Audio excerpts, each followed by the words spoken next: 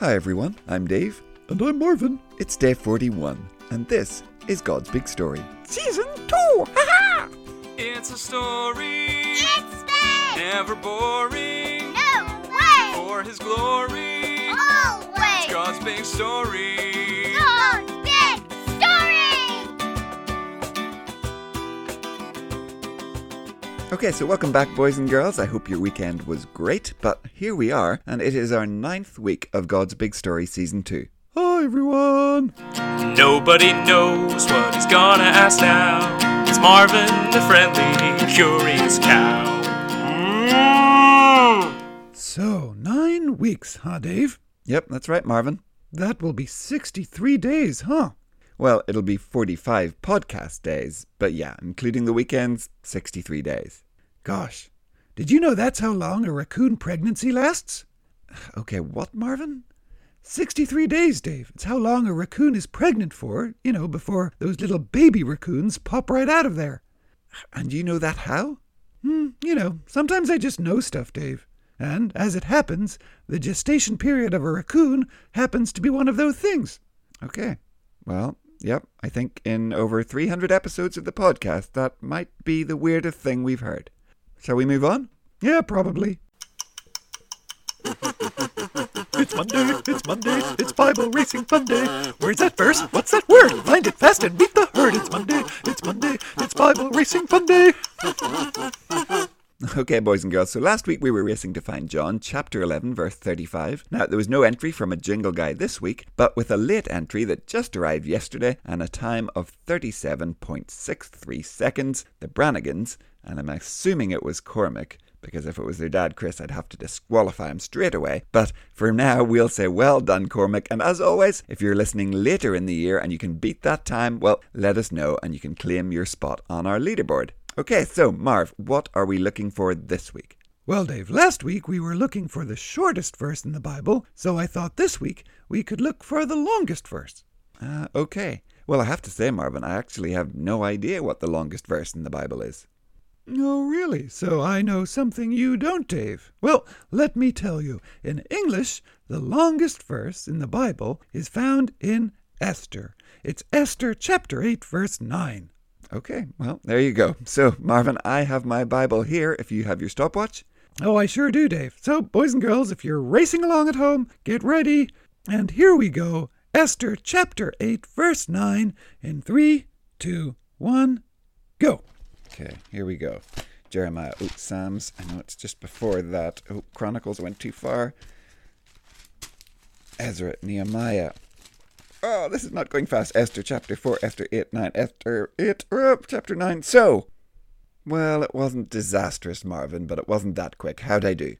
Yeah, not too bad, Dave. You found it in 15.19 seconds. Okay, well, yep, could have been worse. So there you go, boys and girls. Did you beat me? Send us your times in all the usual ways, and we'll see who this week's champion is. Okay, Marv, time for us to get back to the book of James. Oh yeah, sure thing, Dave. Right, so last week we read all of chapter 1. We heard how Christians should be living for things that are really important. And we heard how they should not just be listeners of the word, but also doers of the word. Yep, doers and mowers, Dave. That's the way to be. Right. So we'll see in James, rather than one long message, like we saw in Galatians maybe, where all the different sections and chapters were all pretty much about the same thing, about being saved by faith and not being saved by the law. James has these short blocks of teachings about different things. And so today we're going to read one of those short blocks, and it's all about favoritism. Okay, yeah. Yeah, I know what favoritism is, Dave. I am my great-granny's favorite little great-grandcalf. Yeah, she always gives me an extra cowlick every Christmas. Okay, well, being a granny's favourite is one thing, but having favourites in the church and treating people differently there, well, that's something different. And, well, James isn't having it. Oh, I see. Gotcha. Okay. So, well, what are we listening for, Dave? Well, Marvin, James talks about the very special law in the Bible that says we should love our neighbour as we love ourselves. Oh, yeah, I've heard that one, Dave. Good, but here's the question. What does James call it? He calls it the something law. What is this something? Okay, Dave. Gotcha. I'm feeling reverby today, Dave. Hook me up. Okay, fine. Off you go, Marv. Ladies and gentlemen, it's Richard Curry. Hello again, everyone. Today's reading is from James chapter 2, verses 1 to 13. My brothers and sisters, you are believers in our glorious Lord Jesus Christ, so treat everyone the same. Suppose a man comes into your meeting wearing a gold ring and fine clothes, and suppose a poor man in dirty old clothes also comes in. Would you show special attention to the man wearing fine clothes? Would you say, "Here's a good seat for you"? Would you say to the poor man, "You stand there or sit on the floor at my feet"? If you would, aren't you treating some people better than others? Aren't you like judges who have evil thoughts? My dear brothers and sisters, listen to me. Hasn't God chosen those who are poor in the world's eyes to be rich in faith? Hasn't He chosen them to receive the kingdom? Hasn't He promised it to those who love Him? But you have disrespected poor people. Aren't rich people taking advantage of you? Aren't they dragging you into court? Aren't they speaking evil things against the worthy name of Jesus? Remember, you belong to Him. The royal law is found in Scripture. It says, "Love your neighbour as you love yourself."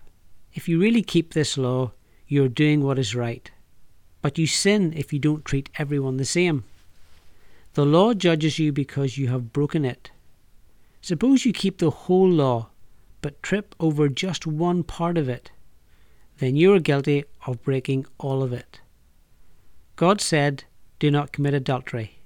He also said, "Do not commit murder."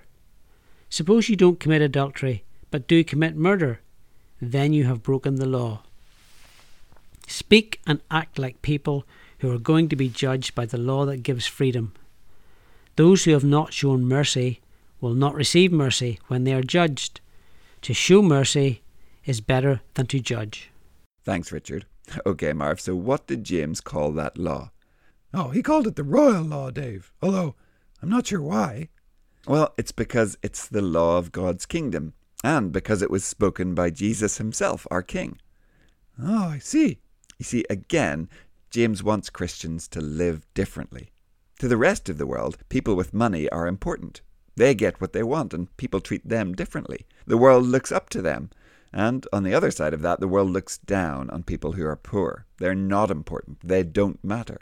But of course, we should know that that's not how God sees it. When God looks at someone, He does not care if they're rich or if they're poor. Oh, no, Dave. He cares about their hearts, huh? That's it. And James says, if that's what God cares about, then that's what we should care about.